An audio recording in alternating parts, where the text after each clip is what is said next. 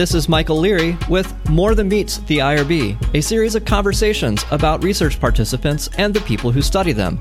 More Than Meets the IRB is a joint initiative of Washington University in St. Louis and Public Responsibility in Medicine and Research. Primer advances the highest ethical standards in the conduct of biomedical, behavioral, and social science research. Primer accomplishes this mission through education, membership services, professional certification, public policy initiatives, and community building. Welcome back to More Than Meets the IRB. In this podcast, we get to talk to many different people about the ethics of research. We hear about the issues researchers face as science continually evolves. We have also been able to talk to research participants about what it is like being part of this process. Rebecca Dresser offers us the rare opportunity to do both at the same time.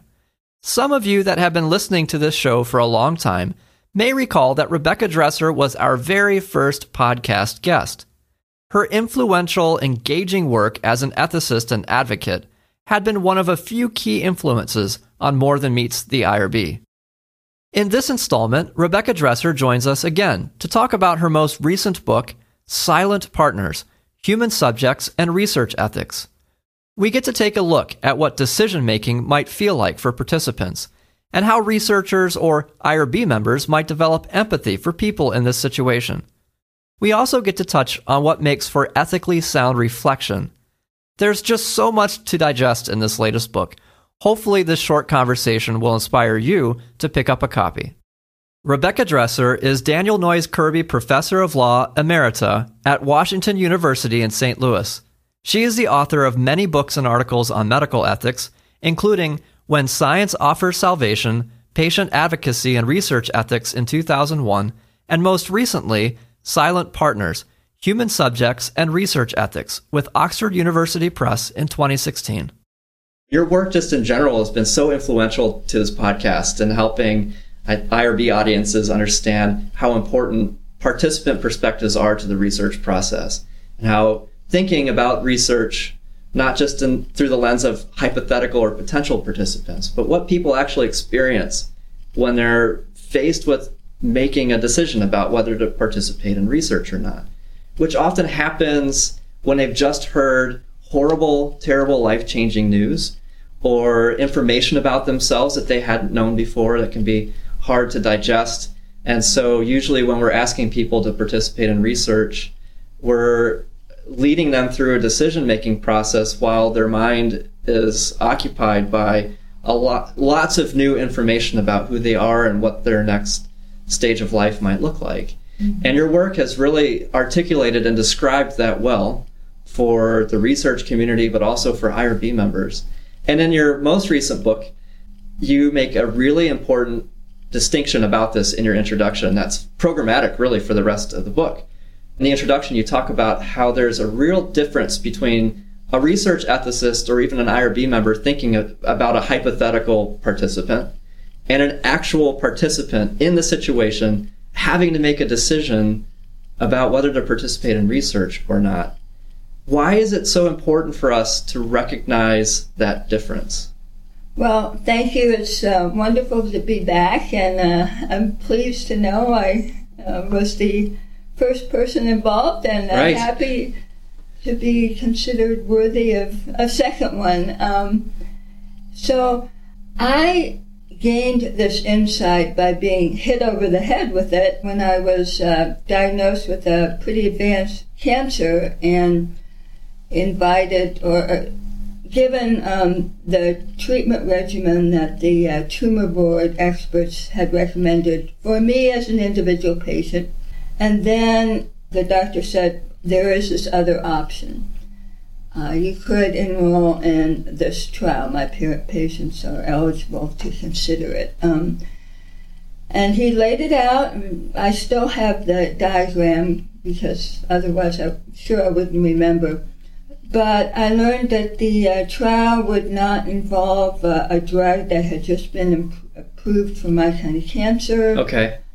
In the trial, I might be randomized to an arm that only had one drug and radiation or 3 drugs and radiation. Outside the trial, I get 4 drugs and radiation. Now, of course, that meant more side effects. It was tougher. Right. Yes.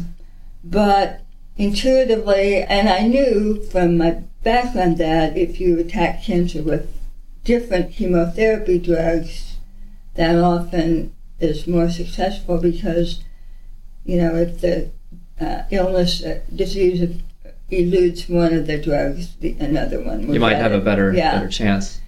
And then I also said, well, I assume if I did this, I would have to be screened and I'd have to be randomized and I'd have to talk to actually some, a clinical trial person. And that would take more time, and I was just desperate to start my treatment. I was in a lot of pain and frightened. So I said no. And so I learned, that taught me about clinical equipoise in cancer trials. It can be fuzzy. Cancer trials are so long and new things are coming out, so an ongoing trial can't suddenly say, oh, we're going to put this other drug in. Right. So, and I've talked with other people in ethics who said, yeah, that's true. So this idea that you can call the experts any one day and say, okay, is this an equipoise? It's much more muddy. Yeah, you made comment a few times in your book about research participants describing the experience of being in a very large-scale clinical research project like that, feeling like they're locked into something that they can't get out of. And they didn't quite realize what that would feel like until they were a few months into it. And their schedule is really determined then by the protocol and what visits they're required to come in for. Right, and the burdens that they didn't realize at the time. So, one of my suppositions, conclusions, is that if you had more people who had been in studies giving input, I bet one of the conclusions would be have as few visits as possible. I think that it makes you aware of the nuts and bolts of being in a study and how much time and effort, especially if you're sick. Now, of course, you're probably going to be going in for treatment anyway, too, but just to realize the extra things, sometimes you don't realize it until later. Now, people can always drop out, but they feel invested, and that would, have consequences, too. But anyway, I also learned about a new risk I hadn't realized, which was this delay of treatment, and I'd never seen anybody write about that or talk about that.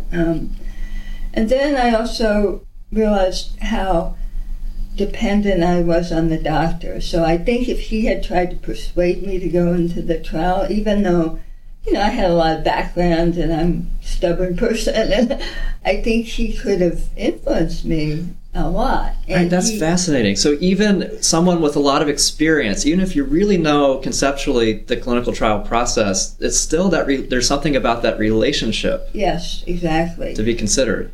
And this was the first time I'd met him, but just the way he had dealt with me up to then with again, he drew a diagram of the recommended treatment. He showed me on the PET scan the tumor, and he really made me feel valued, and so I was really trusting him, even though I'd only been with him about 20 minutes. He's a special person, and so anyway, that's another thing I think that's important for ethicists and IRB members to keep in touch with how powerful that doctor can be. Yeah, and you just use the word trust, which is one of my favorite words in this podcast. We love to talk about trust because even though that word appears nowhere in our regulations, I hear that word from researchers and participants almost every time we talk about this scenario. There's this relationship of trust that we don't articulate very well, or hasn't been articulated very well for researchers or IRB members even, I think. Right, and I, came into this with the background of knowing the conflict that doctors face when they are part of a trial and caring for a patient. And so as I was sitting there, my whole time I was going through treatment, it was like there was a little ethicist on my shoulder observing everything. So I was sitting there thinking, oh, this is the physician-investigator conflict I've read about so much. But even being so aware of that, I still had an intuitive trust in him, knowing that he had this conflict. So it's just very powerful that many people feel. I mean, of course, every doctor wouldn't engender that, but... Right. Yeah. So anyway, this hit me over the head with this idea that, being involved in this for myself as a potential participant is just so eye-opening, even though I've been studying these things for so many years. And it's not just around the risks and the drawbacks. You also talk about how sometimes participants have an unrealistic optimism. So they also may view the benefits of research differently than a researcher or a study team or even a research ethicist might. Right. And the book, I refer to a lot of empirical studies of the perceptions of experienced participants, and that is a phenomenon that's been demonstrated in several, probably even more than several studies now, of this unrealistic optimism where people overestimate. They think they have a higher chance of benefiting in a trial than the other people in the trial. In thinking through the perspectives that participants bring to research, of which the conventional research community may or may not be aware, you say, and I'm quoting from your book, research decisions that rely on subject input will be ethically and practically superior to those who rely on speculation about such matters. That's a bold quote. It captures so much. Can you talk a little bit more about that? Right. What's my evidence for that? Well, in the book, I talk about the virtues of including subject perspectives. My argument is not that subject perspectives are the be-all and end-all of research ethics. I'm saying, I don't really like this word, but I'm saying they're stakeholders. Okay. And they're important informants, and we haven't heard enough from them. So they should be included in the deliberation, discussion, decision-making. But obviously there are a lot of other interests that have to be considered and other points of view that have to be considered and so forth. Maybe I'll take the practical first. I think practically studies that reflect this input, as well as guidelines that reflect this input, regulations that reflect this input, are more likely to be, I don't want to say attractive to subjects, but be subject-friendly. Subject-friendly. So earlier I think I mentioned, if you look at, if you try to get subject input, probably most people would say the fewer visits, the better. Right. Now, I know that people already think about that, but I think that would really bring home, if I'm thinking about being in a study that requires me to come every week, boy, that's a lot. Every 2 weeks, not as much, more reasonable. Depending on the situation, but a lot of people still have jobs, they have families. Right. People who are sick obviously have limited energy. There might be other things they prefer to do with their time. I think there's a certainly human tendency of the research team to think, oh, the study is the most important thing, and of course it's the most important thing to them, but I'm sorry, it's not the most important thing. And you can't really transmit that in a consent form, can you? No. Even though consent forms are often worded in such a way that we're presuming that this study is going to be central in that person's life for the duration of the study. Right, and I think that's generally false. I've never thought about it that way. Well, good. So an ethically superior consent process would somehow entail a description of that. But back to the practically part of it, I know there's so much concern about not enough people are signing up for studies. I mean, lots of studies never go forward because they never get enough people in them. So I think this is an angle on this that should appeal to researchers, which is if you want help in designing studies that are prospective subjects might be more likely to agree to and stay in, why don't you ask people who have been through this How novel. how to make them better from the subject's point of view. And then, of course, you'd always have to balance, the scientific need versus the convenience of subjects. And we are trying to fit things into the regulatory patterns that exist, right, which is another complication. Well, and some of those patterns need to be challenged. You use the word empathy quite a bit, especially toward the end of the book. You talk a lot about empathy as a quality or an important aspect of how we should be thinking about research and research participants.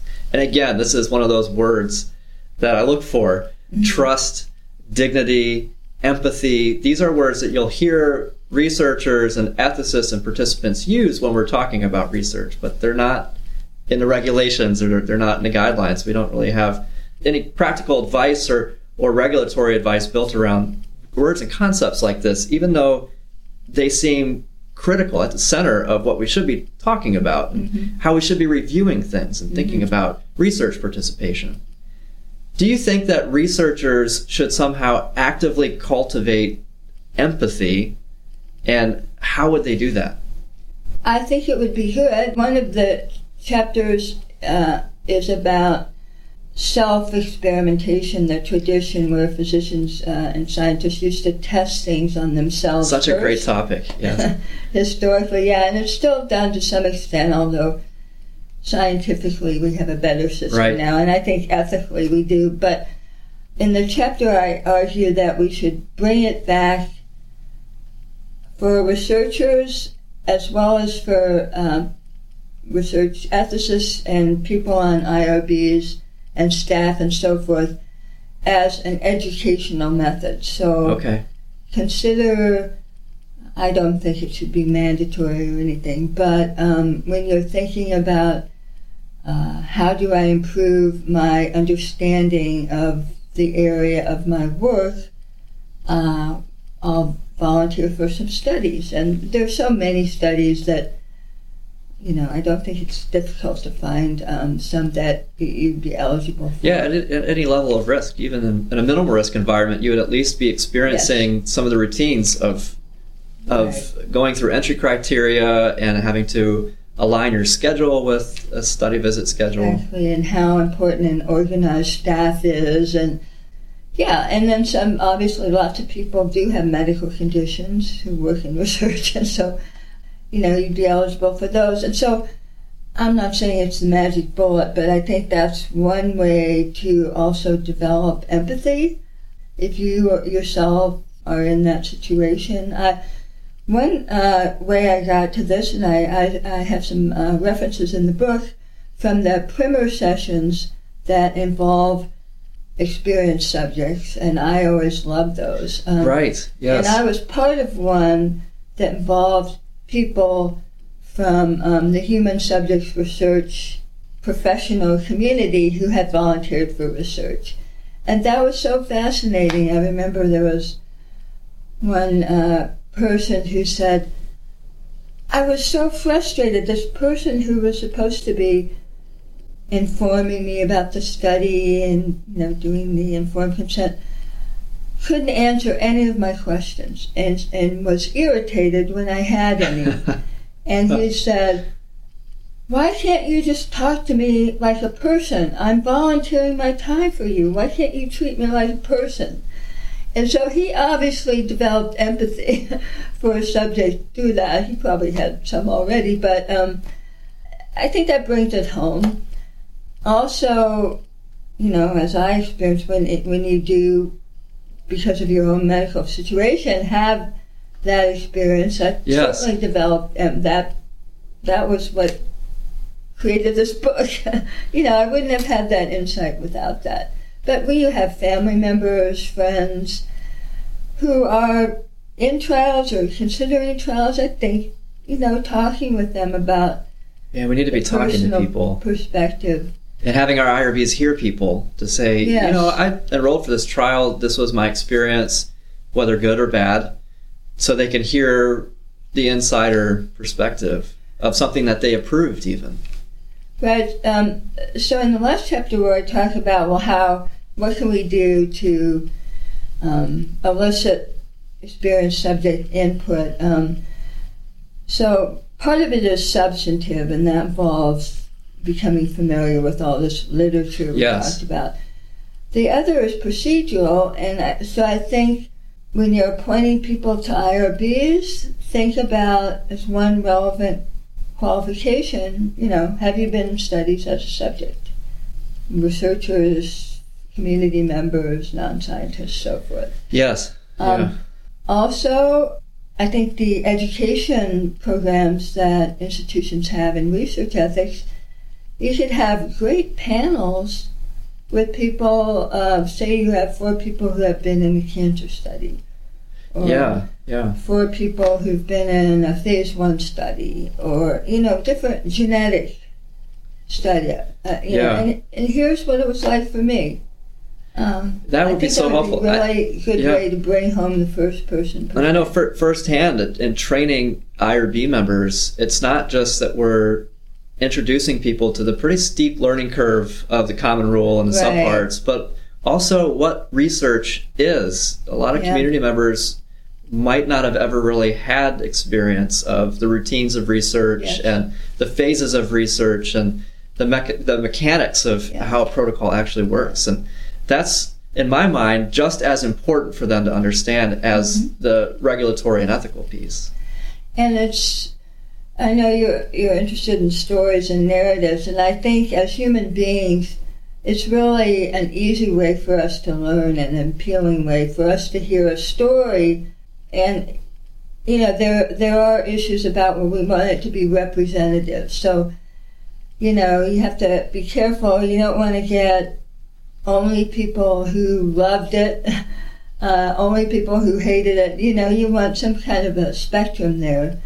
But to hear the stories of people who have been through it, I think is a great way to educate people. And thank you so much for doing your part. And you've done so much to make that point for people like myself and other people in the IRB and research ethical world. And I know your work is dear to many who listen to this podcast. We're so thankful that you had time to talk about your newest book. And the link to your book and information about it will be in the description for the podcast for people that are interested in following that up.